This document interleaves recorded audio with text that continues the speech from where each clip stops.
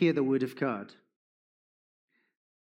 Therefore, since we've been justified by faith, we have peace with God through our Lord Jesus Christ.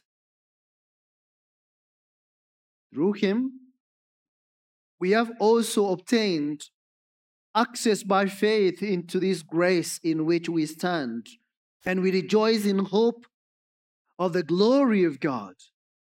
More than that, we rejoice in our sufferings, knowing that suffering produces endurance, and endurance produces character, and character produces hope. And hope does not put us to shame, because God's love has been poured out into our hearts through the Holy Spirit who has been given to us. For while we were still weak, at the right time, Christ died for the ungodly. One will scarcely die for a righteous person, though perhaps for a good person, one would dare even to die. But God shows his love for us in that while we were still sinners, Christ died for us.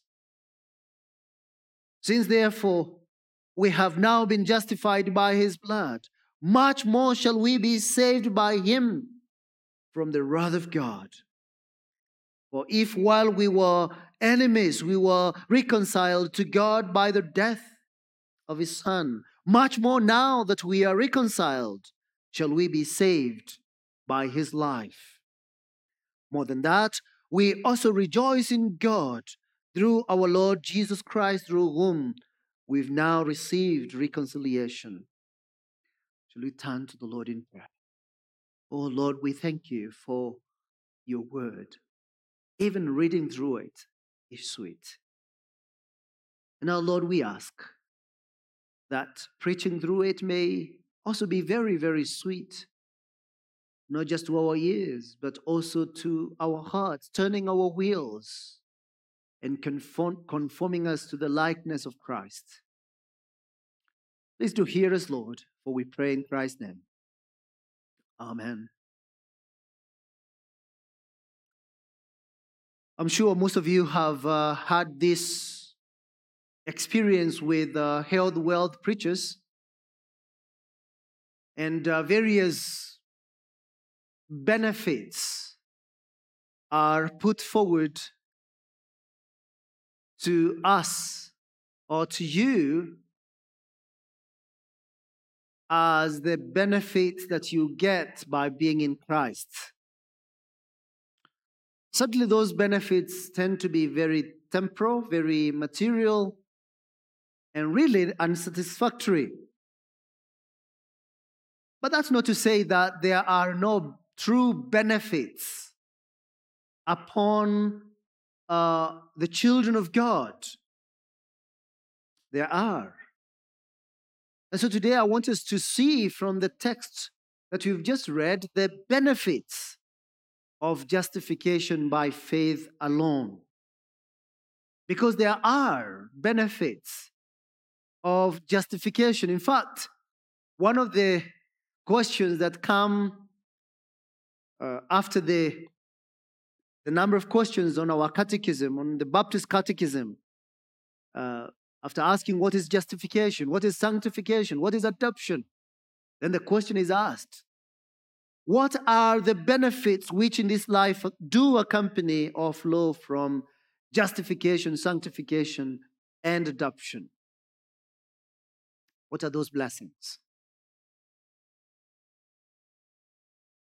The answer is the benefits which in this life do accompany or flow from justification, adoption, and adoption. Justification, adoption, and sanctification are: 1, assurance of God's love, peace of conscience, joy in the Holy Spirit, increase of grace, and perseverance therein to the end. So if you're truly a child of God, you would know assurance of God's love, and we'll talk about that. It's there in verse 5. Peace of conscience. It's not quite there, but it's a necessary consequence of having peace with God. Because when there is peace with God, then there will be peace of God. And then there is joy in the Holy Spirit, and we'll consider that, whether in the future glory or in the present afflictions, there is joy, and that's a benefit. And then there is increase of grace and perseverance therein to the end. There's no doubt whatsoever that our faith is not an empty faith. Our faith is loaded with benefits and blessings and privileges throughout. These benefits should make unbelievers not just envious, but should make them want to have them too. And they should realize how much they are missing out. And they should, with a new vigor, seek the Lord while he may be found. And these benefits and blessings and privileges should make every child of God full of thanksgiving and joy. It should energize our love for the Lord and our zeal to serve him more and better. It gives us great comfort to know that these benefits are permanent. They are irrevocable. And these benefits are not attached to any condition that you give so much and then you will get back so much. There is no business you can do with God. They are free. They are by grace. So chapter 5 then of the book of Romans opens with a new word. Therefore, since we have been justified by faith alone apart from the works of the law. Therefore, so what has been said previously is being considered now. What is the outcome of being justified by faith? What are the results? What are the benefits? What are the consequences?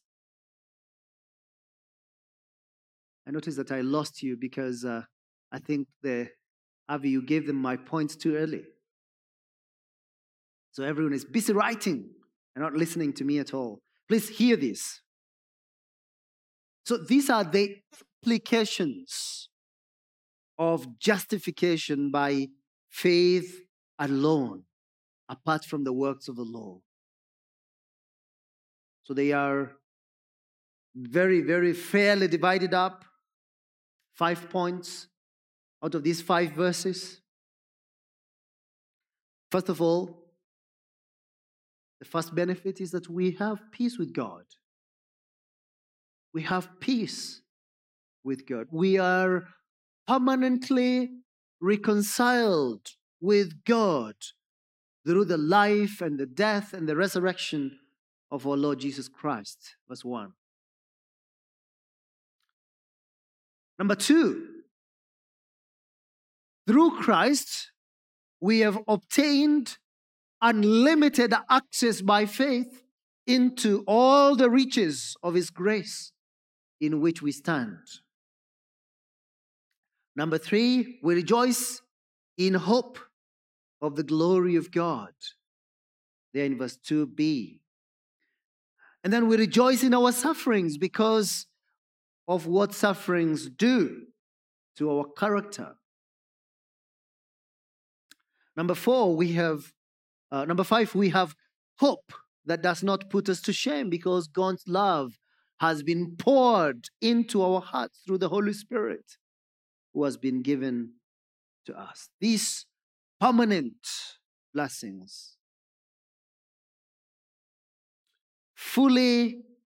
that are fully dependent on God since we only receive them by the hand of faith in Christ, are the benefits that we must never be tired of hearing about. So here they are in detail. So we have peace with God. What does that mean? Now that we've been declared righteous because we believe in Jesus Christ, we have peace with God. In other words, we've been reconciled with God. The Lord is very clear in His word that there exists this great hostility and enmity between an infinitely holy God and totally depraved sinners. Sin estranged all human beings from God, and sin created a barrier that can only be overthrown by the grace of God in our Lord Jesus Christ. There is no way a sinner can pull down that barrier, that wall of hostility between him and God. There is no sinner, no mere man can please God. You know, as the author of Hebrews says, Hebrews 11:6, without faith, it's not possible, it's impossible to please God. So there is this hostility between men, all human beings with God. There's no way God can be pleased with sinners who have rejected His law and have rejected the gospel. There is no way God can smile at a sinner who breaks His law willfully. The mind that is set on the flesh is hostile to God, Paul writes. For it does not submit to God's law. Indeed, it cannot. That's what he says in Romans chapter 8, verse 7 and 8. And in case you missed it, he says, those who are in the flesh cannot please God. Therefore, he tells the Corinthians, in 1 Corinthians chapter 2, verse 14, the natural person does not accept the things of the Spirit of God, for they are folly to him, and he's not able to understand them because they are spiritually discerned. That's the condition of everyone who is not a believer. The hostility may not be boiling hot and be felt by your emotions. The hostility may not be discernible because of your dead to sin and blind to sin and completely enslaved to sin. But that's a condition. So if you're not saved, you may not feel this, you may not see this, you may not hear it, but your condition is that God is displeased with you. God is hostile to you. You are God's enemy. And so James writes, and he says, friendship with the world is enmity with God.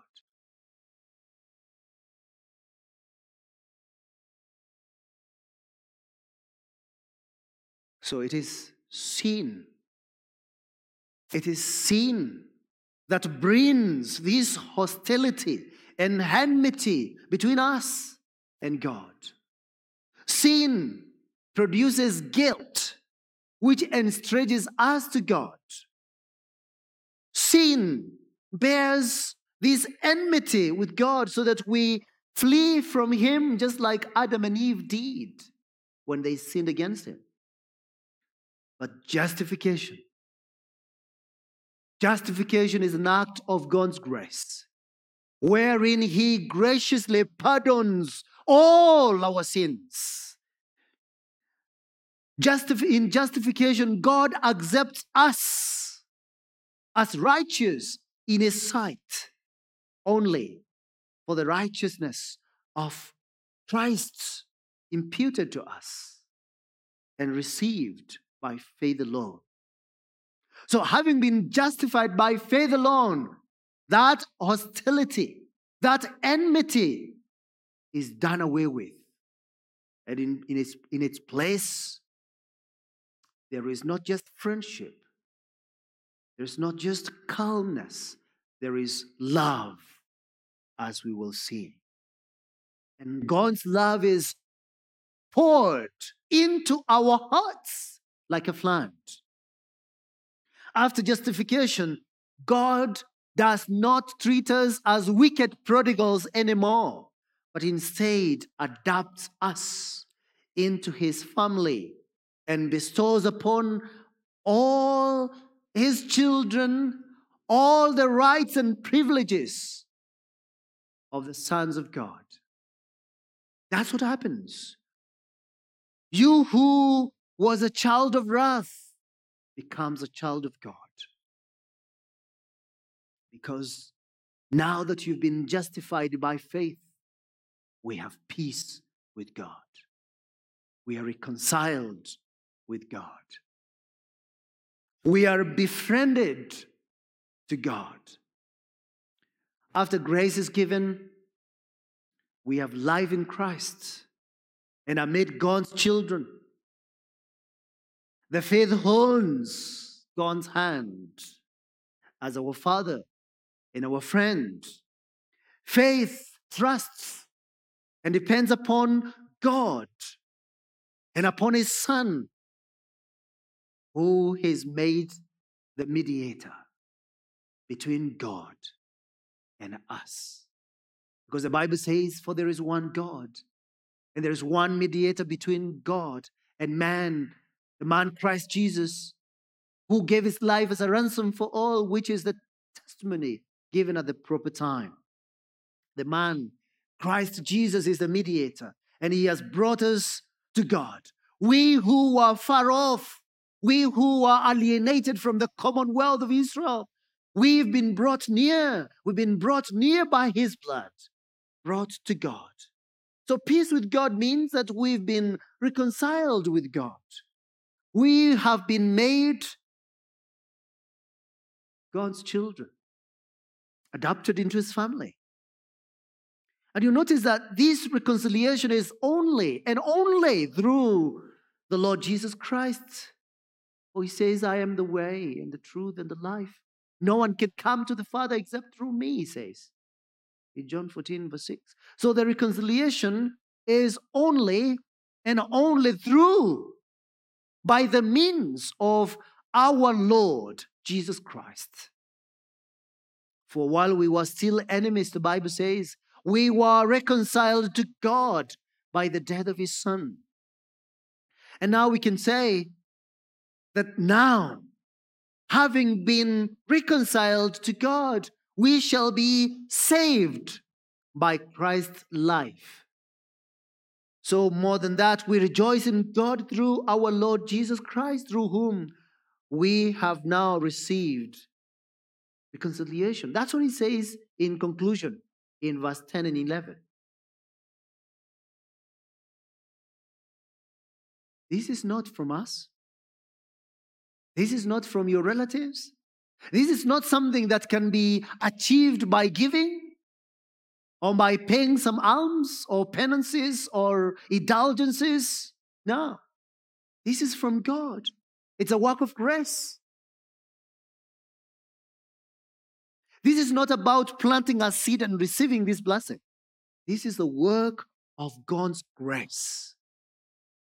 All this is from God, the Bible says, who through Christ reconciled us to himself and gave us the ministry of reconciliation. That is, in Christ, God was reconciling the world to himself, not counting their trespasses against them. and entrusting to us the message of reconciliation. That's 2 Corinthians chapter 5, verse 18 to 20.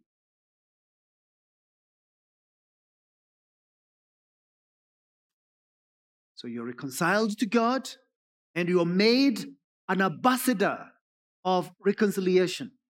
You're reconciled to God, with God, and you become adopted into his family. You become his. And behold, you become a witness of this resurrection. You have to go now telling others of the wonderful reconciliation that there is by the blood, by the means of the blood of Christ. You cannot keep quiet. And if you're keeping quiet about it, we ask, have you really been reconciled to God? Have you been made an ambassador of this ministry of reconciliation? Or are you joking? That's the first benefit. We have peace with God. There is no more enmity with God. There is no more hostility with God.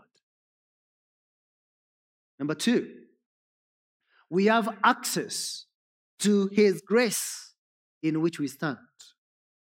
Through Christ, we have obtained unlimited access by faith into all the glorious riches of his grace.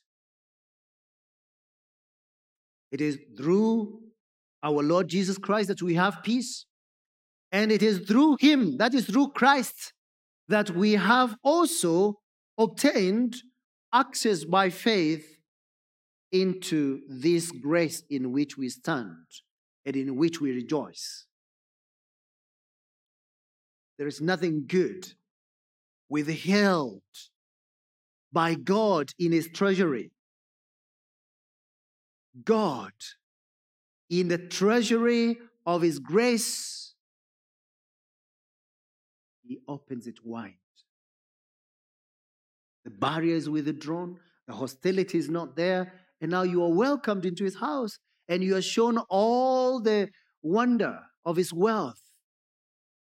And you are told you can have it all, and have it now into his kingdom. You're given full access to enjoy from all the bounty of God's goodness, which is what we had last Sunday, of the goodness of God. So when you get saved, this is what happens. You are adopted into his family. And the house of God is opened. And he shows you his children. And he shows you his family. And he gives you key into every room and allows you to go and eat anything you want and have anything you want in his house. That's what would happen when a child is adopted into any family, isn't it? They have access into the house and they are allowed to eat whatever is there in the house and enjoy all the blessings and privileges of sonship. Think about that. We were alienated from God, children of wrath, to be precise.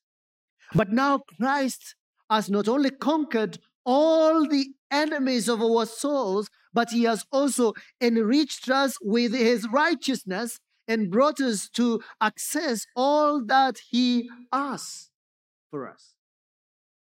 Think about that. By granting us this access, he has given us all the resources to access it. You know, all the keys. Remembering that in our state of sin, we were enslaved, we were blind and lame, we were dead in our trespasses and sins. But now, the Lord in his loving kindness granted us his righteousness and now access. And he gives us a position in which we stand in his favor. Our dignity and honor have been fully and well secured. We stand firmly and safely upheld by God's power. In this state, we are not only admitted into this grace, but also confirmed and secured. And so, dressed in royal robes of righteousness, with divine favor, we can address God. We can commune with Him. We can walk with Him. We can fully enjoy the blessing of His presence.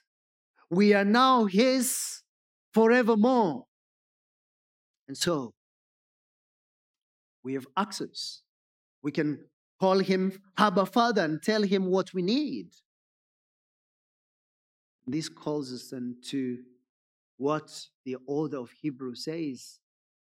Let us then, with confidence, draw near to the throne of grace, that we may receive mercy and find grace to help in time of need.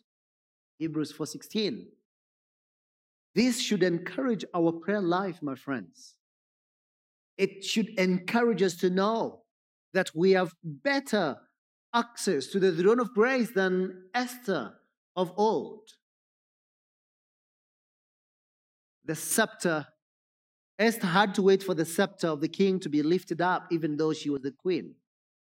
For us, the scepter is not just lifted up, it is lifted up permanently so that we can come in. Actually, the scepter is not just lifted up, it's that we reign with Christ. We reign with Him.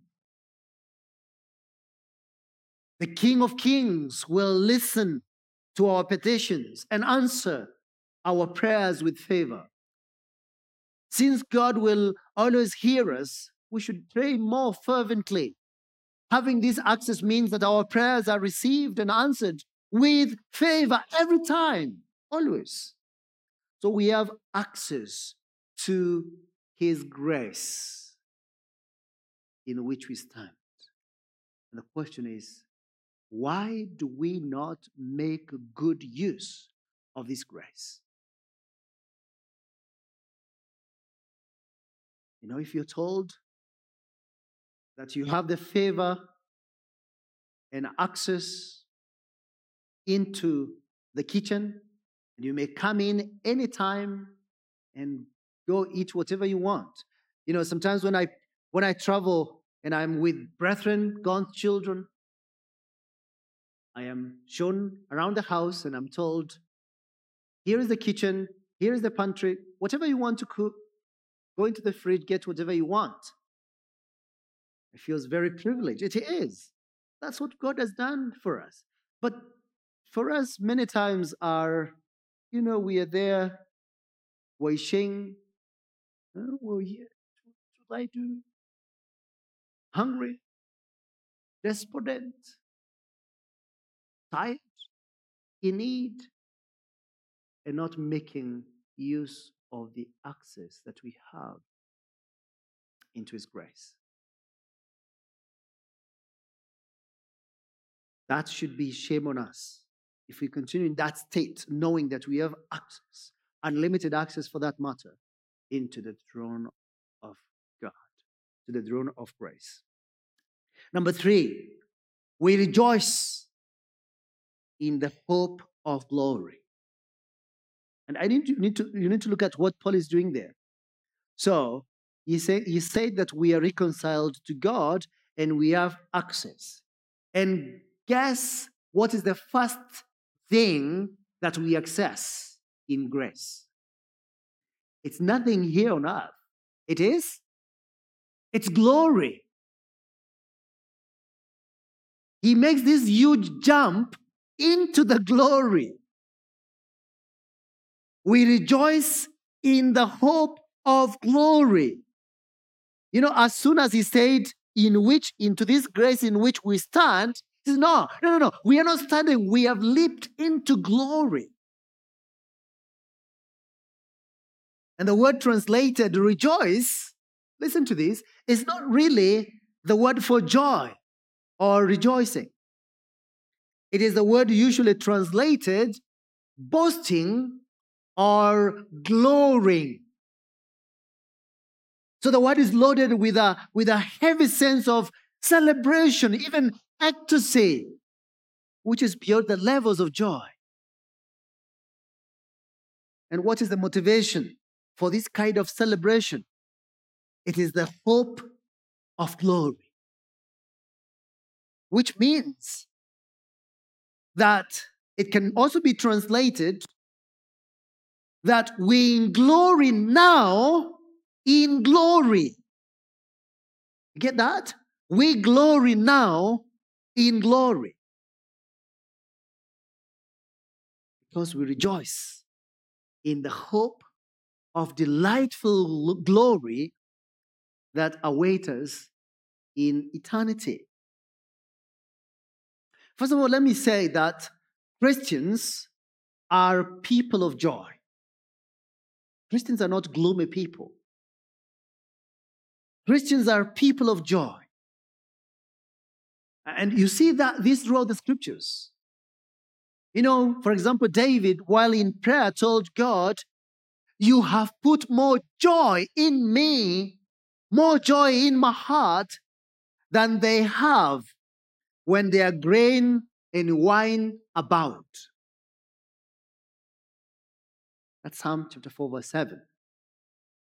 Joy is the second nature of God's people. More than that, it is this kind of joy that is found in believers, not because of the present circumstances, but because of what is to come. It is more than any joy that can be found among unbelievers. Christian joy and delight springs from hope eternal. And that's a song that we're going to sing later on. It's a very new song. So Christians are people of joy. That's why calling your daughter Joy is such a nice thing, or Joyce. We rejoice in God. We are people of joy and we rejoice in God. We don't so much rejoice in our circumstances as we do rejoice in God. Again, David captures this in Psalm 16, verse 11. He says, "You make known to me the path of life. In your presence there is fullness of joy. At your right hand are pleasures forevermore." Because God is the source of Christian joy. And heaven will be a place of joy because God will be there. And he will enrich his people with greater joy, even joy than we have ever known. Joy that cannot be well defined by the word joy. The best word for it is glory. And then we rejoice in our salvation. Salvation is the other reason why Christians are people of joy, in great celebration of what the Lord has done in us and for us in his Son. Again, David says this in Psalm 20, verse 5. "May we shout for joy over your salvation. And in the name of our God, set up our banners. May the Lord, may Yahweh fulfill all your petitions." It is true that this joy is the joy of salvation. But this joy, I need to say, may be lost when we sin. And so, after David sinned, in his repentance in Psalm 51, what did he ask for? "Restore to me the joy of your salvation." So when you sin, this joy may be hampered, may be affected. But when we repent, the Lord does restore And we should always seek this joy of our salvation. But then we also rejoice in hope. Our joy now is because of what awaits us in the future, the glory of God. God has not just promised us glory. We are as good as glorified, aren't we? You know what Romans 8:30 says? That golden chain of salvation. He foreknew you before the foundation of the world and predestined you to be conformed to the likeness of his Son. Verse 29. But then, those whom he foreknew, what did he do with them? Yes? What did he do with them? He justified. And whatever else happens in between calling and the rest of it, it says, and those whom he justified, he also glorified. It is in the past tense. It is done. It is finished. So he will not reject us at some point and say, I'm tired of having you. Go your way. God is not going to say that. God is not going to reject us even when we die. He will not reject us even when Christ Jesus shall return and fold up this age and this universe. Instead, he will welcome us into his glorious dwelling place, not just as subjects of his kingdom, but as his children, his own dear children, children of his family. And so the confidence of the future, hope of glory, is communicated by the word translated rejoice. We boast, we glory now as if we are glorified. Boasting that is not based on human power or ability. It is boasting in the Lord, which is the true form of worship. And so boasting in future glory is only based upon what the Lord has done in us, for us, and with us. So we rejoice in the hope of glory, of the glory of God. Number 4. So Paul has leaped with us all the way to glory, but then he says, no, you're not dead yet. We rejoice in our sufferings because we are still in a fallen world. We rejoice in our sufferings, is what he says there. More than that joy, more than that glory of the glory of God, we rejoice even right now in our present circumstances of affliction. We boast. Remember that word is boasting. We glory in our sufferings now. We boast in our afflictions. Yes. We boast in our sufferings because we know from the word of God what the sufferings do with us, with our character. The outcome of our suffering is the motivation for our rejoicing and glorying, even boasting in our suffering. So the question is, what is it about this suffering?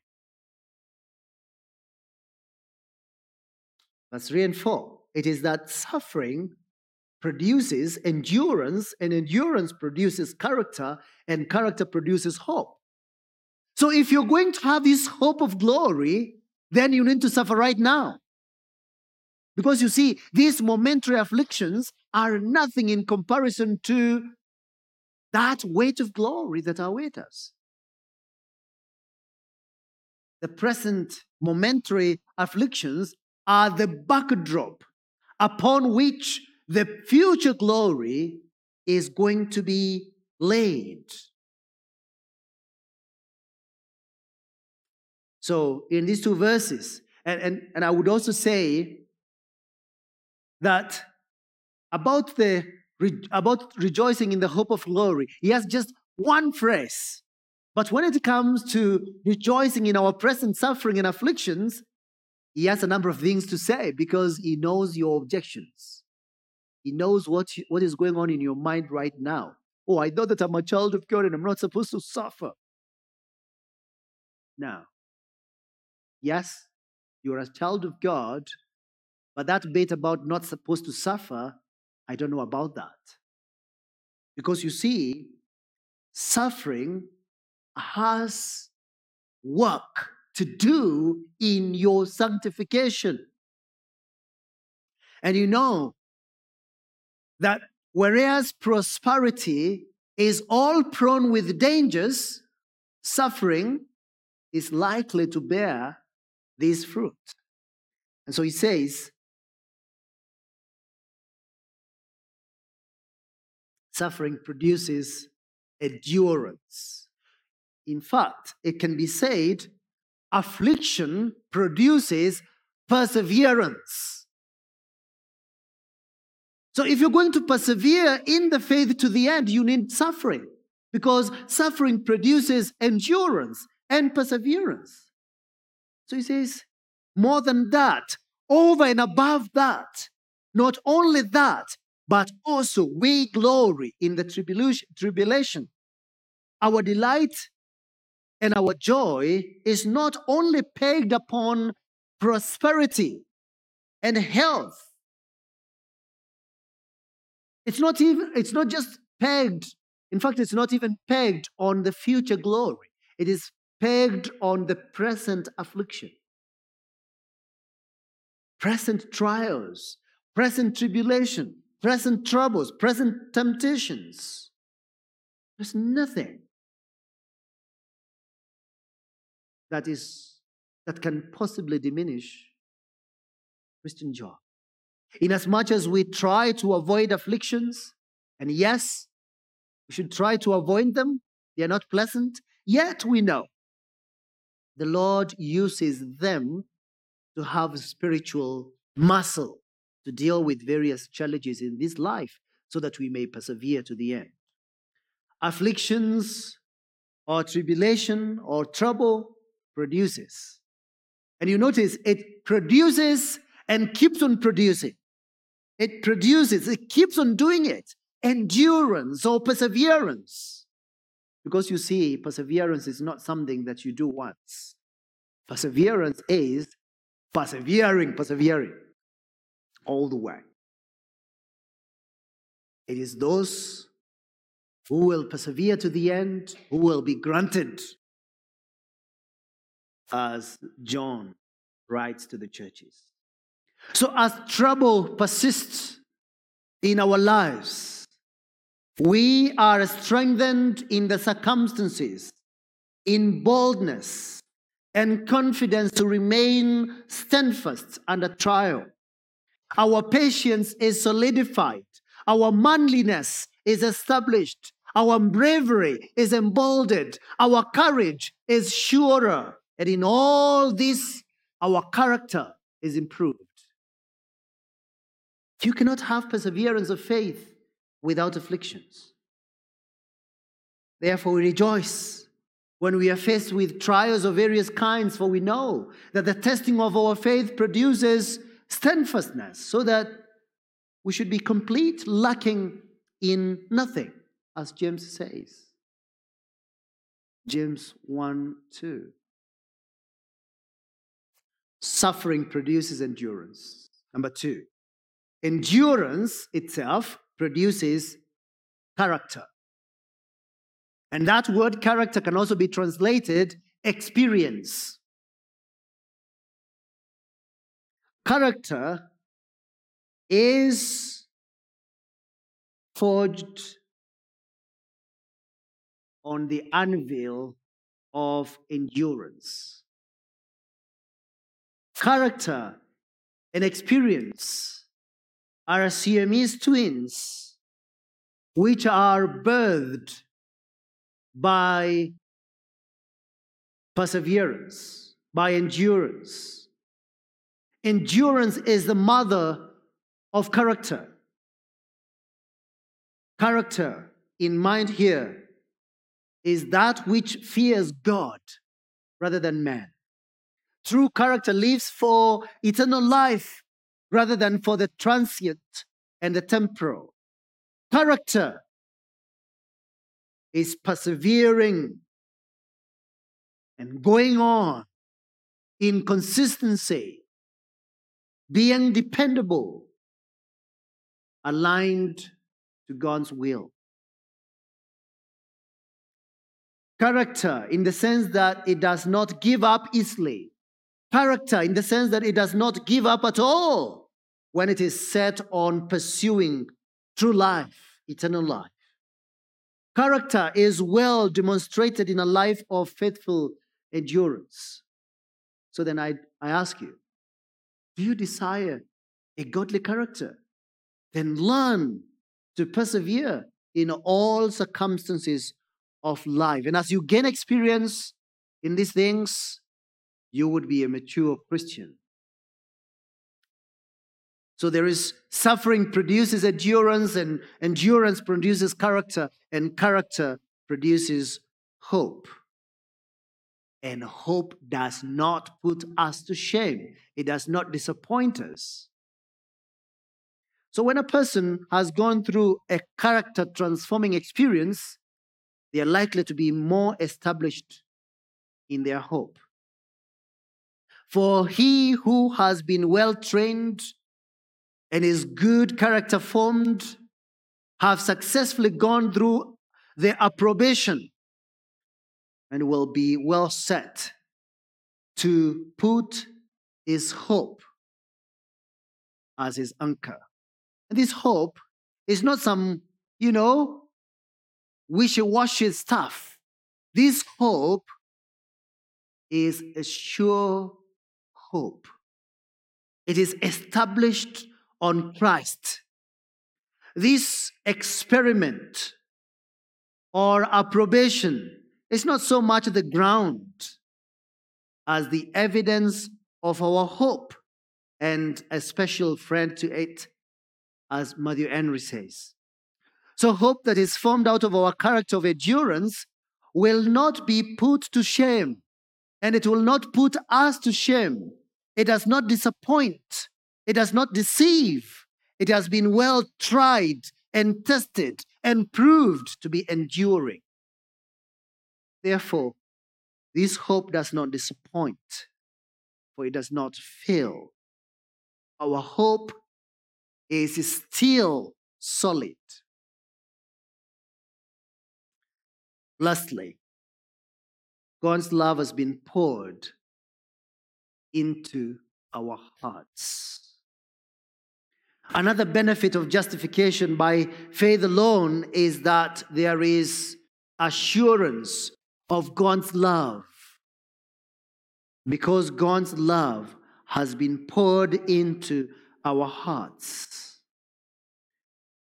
Hope which does not put us to shame, because God's love has been poured into our hearts through the Holy Spirit who has been given to us. So, just as our salvation is produced by the triune God, the benefits of our justification that we receive are also received from the triune God. We've heard of God the Father, God the Son, and now God the Holy Spirit. Paul is not saying that love for God prevents us from experiencing disappointment or shame. I repeat, Paul is not saying that love for God prevents us from experiencing disappointments or shame. He's not saying that. Rather, he is talking about God's love for us, not our love for God. And this love of God has been poured into our hearts by the Holy Spirit. We notice that this love is not just given. It is not just obtained. It is poured. You know, when you're pouring, you're not holding anything back. pouring is when you put water into a basin, wide mouth open, and then you pour.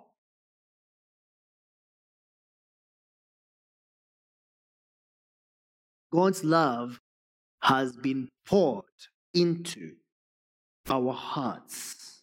It's very interesting that it has not been poured into our flesh or into our minds. It has been poured into our hearts, meaning that it cannot leave the heart once it is given in such a high measure. God's love in us through the Holy Spirit fuels and energizes and animates and empowers our hope and gives us confidence and boldness in our faith so that we press on in perseverance, in affliction, until the full realization of all these promises. And the lavishness of His love must not be missed. And it should cause us to be more in love with God, so that even when we are faced with any form of pressure or trial, we remain steadfast. The profuse love of God is in such measure that we need to pray, to have the strength to comprehend with all the saints what is the breadth and the length and the height and the depth of it. Because the Bible says that it surpasses all knowledge. That's what Paul prays for the Ephesians. In Ephesians chapter 3, verse 18 to 19. It is so lovely, so reassuring to know that God's love given is not going to be withdrawn. God's love given is not going to die out. God's love given is sure and eternal. So Paul later on asked the question, for who shall separate us from the love of Christ?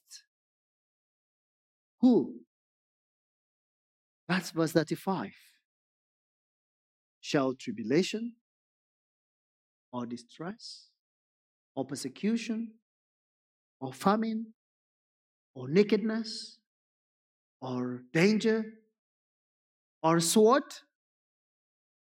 Then he says, no. In all these things we are more than conquerors through Him who loved us. Amen.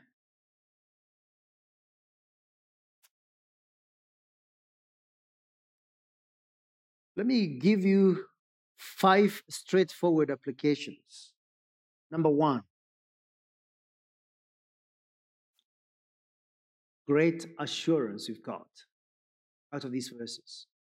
And the theme of assurance will now run all the way up to the end of this doctrinal section of the book of Romans. So beginning from Romans 5, He will work out your assurance of faith one stroke after another. He will even look at your own temptations in chapter 7. Eventually will tell you, no. You need to be assured of your faith. I know that some of you lack assurance of faith. You sin and you wonder, am I really a believer? Have I really been washed in the blood of the Lamb? You lack assurance. You're destabilized. But I want to assure you, if you've believed in Christ Jesus, if you have believed in Christ Jesus, no more sleepless nights again with the doubts and fears. Because you hear that there is peace with God. Battles, all the running battles with God are done away with. All hostilities and enmity with God is withdrawn. You remember the story of the prodigal son. In all his insecurities at home, he decided to go away. And in his foolishness, he squandered everything he got from his father and lived in sin. But then the Bible says, after he was done with his sinning, coming back to the Father, that is in repentance, the Bible says that the Father saw him from far away. And his love for him was there. There was no hostility. And he was embraced. And then secondly, it's a great blessing for God to be accessible to us. My prayer then is that we would be more deliberate in communing with him. Not just in prayer, but also in praise. And in listening to his instructions. Communing with him throughout. Meditating on his word. Commune with God because he is accessible. Walk with God like Enoch. Or you think that is impossible? Is it possible for you to walk with God like Enoch? It is. Number 3, we rejoice, for the glory is ours. The joy must not be diminished by the present because there is this wonderful prospect of glory. And on this point, I want to tell those people who have been very afraid of dying, very afraid of death. Please listen to this. When we rejoice or glory in the hope of glory, what does that mean? It means that we should desire to die and not be afraid of death. Some of us are very, very afraid of death. And you hear death and you think, oh, poor me, I'm going to die. I've contracted COVID. I'm going to die. Or I have this terminal illness. I'm going to die. Yeah, we are all going to die sometimes. But the good news for a believer is that he is not going to die and suffer loss. It's going to be great gain for him, great gain for her when you die in the Lord. Because then you will access that glory in its fullness. Please, please, please. I know the world has been trying to sell a product called fear in these last 2 years of a COVID. And they've been very successful, by the way. Many people have been so terrified of death that they don't go to church anymore because they are fearing death. And I want to commend the elderly in our midst who are not fearing death and are not staying away from church because there is COVID. Please, if you are in Christ and you die in Christ, it's fine. It's fine. Eventually we shall all die. And in any case, those who die in the Lord do not die. They go to be with the Lord. Number 4. How much eager are we with regard to our sanctification? Our sanctification must take place whether we like it or not. Our sanctification must take place by all means, by prosperity and sometimes by poverty. Our sanctification must take place sometimes in health and some other times in sickness. Our sanctification must take place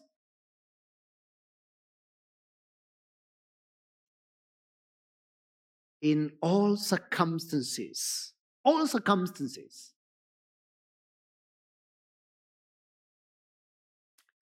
But I know sometimes we sit down and think, oh, that sanctification may only take place in my soul, in my prosperity. And we don't want any affliction. Look, afflictions should be our friends because they come every now and then. And sometimes it's a pain of loss. Sometimes it's a pain of pain. Sometimes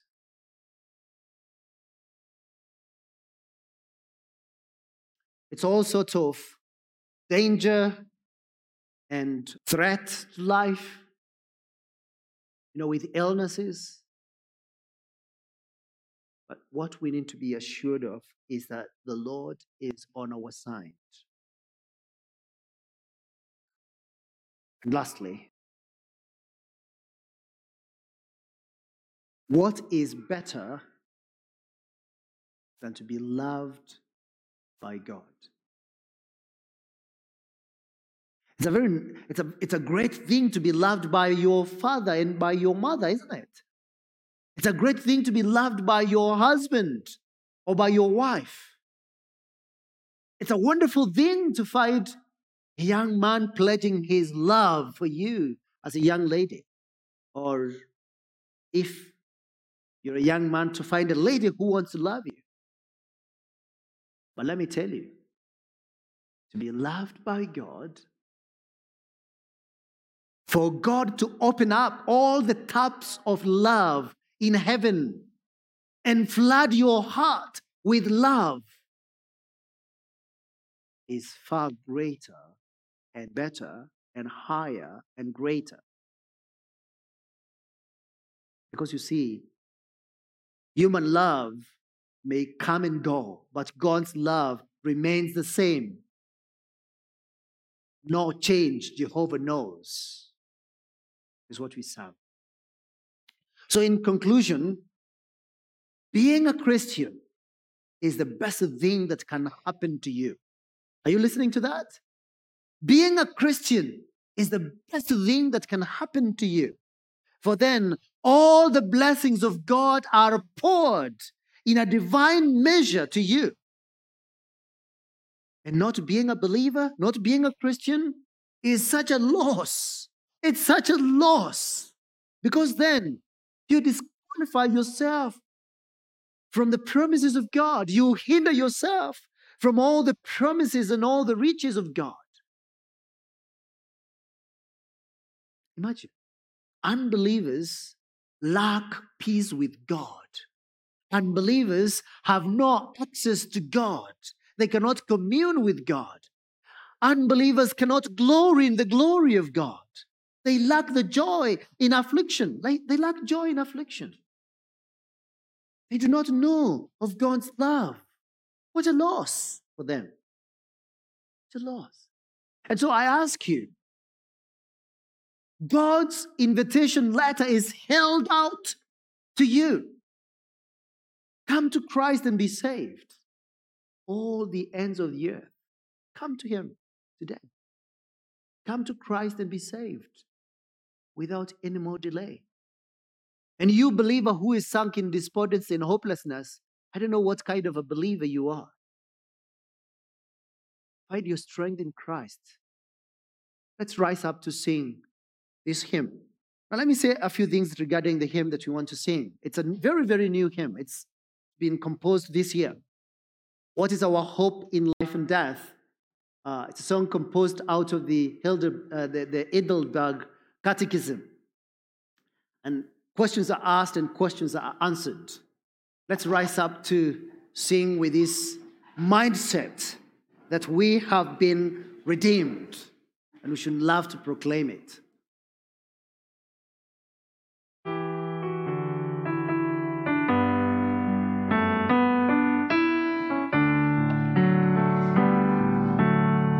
What is our hope in life and death? Christ alone, Christ alone. What is our only confidence? That souls to Him belong, who holds our days within His hand. What comes apart from His command, and what will keep us to the end? The love of Christ in which we stand. Oh, sing hallelujah, our hope springs eternal. Oh, sing hallelujah, now and ever we confess Christ our hope in life and death. What truth can calm the troubled soul? God is good, God is good. Where is His grace and goodness known? In a great Redeemer's blood, who holds our faith when fears arise, who stands above the stormy tide, who sends the waves that bring us nigh unto the shore, the rock of life. Oh, sing hallelujah, our hope springs eternal. Oh, sing hallelujah, now and ever we confess Christ our hope in life and death. Unto the grave, what will we sing? Christ He lives, Christ He lives, and what we want will heaven bring. Everlasting life with Him, and we will rise to meet the Lord. Then sin and death will be destroyed, and we will feast in endless joy when Christ is ours forevermore. Oh, sing hallelujah, our hope springs eternal. Oh, sing hallelujah, now and ever we confess Christ our hope in life and death. Oh, sing hallelujah, our hope springs eternal. Oh, sing hallelujah, now and ever we confess Christ our hope in life and death. If there are two words that we will sing here on earth and in glory, is that word hallelujah and Christ. Those will always be there. Lord, we thank you. We thank you that you are ours because you've made us yours. And regardless of what we may be going through right now here in affliction on earth, yet we are sure of this, that your eternal love for us is undiminished, is unending, it's unfading. We are confident that neither life nor death, neither the present nor the future, nothing in all the earth is able to separate us from your love. Help us then, Lord, to live as those who truly possess these benefits, these blessings, these privileges that I've spoken about. Help us, Lord, to have that true joy in our hearts, even when we go through difficulties. And I pray that those who are here and are yet to know of your saving grace and your saving mercies will be convicted and see how much they are lacking, how much they are depriving themselves of, that they may turn to you now and live. And for us who have believed, invigorate our love for you. Remind us of the confidence that we have in accessing your grace because of the peace that we have with you.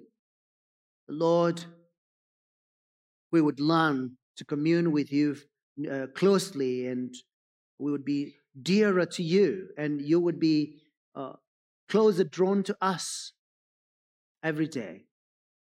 And these things we ask in Christ's name. Amen. Thank you.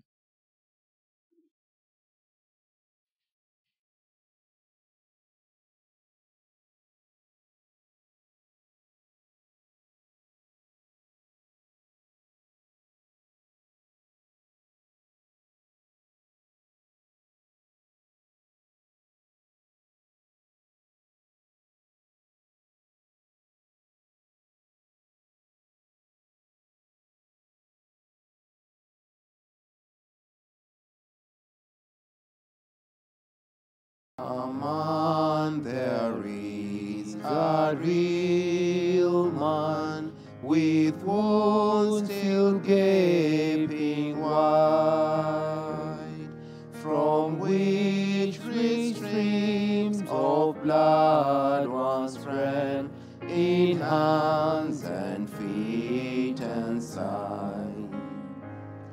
'Tis no wild fancy of our brains, no metaphor we speak.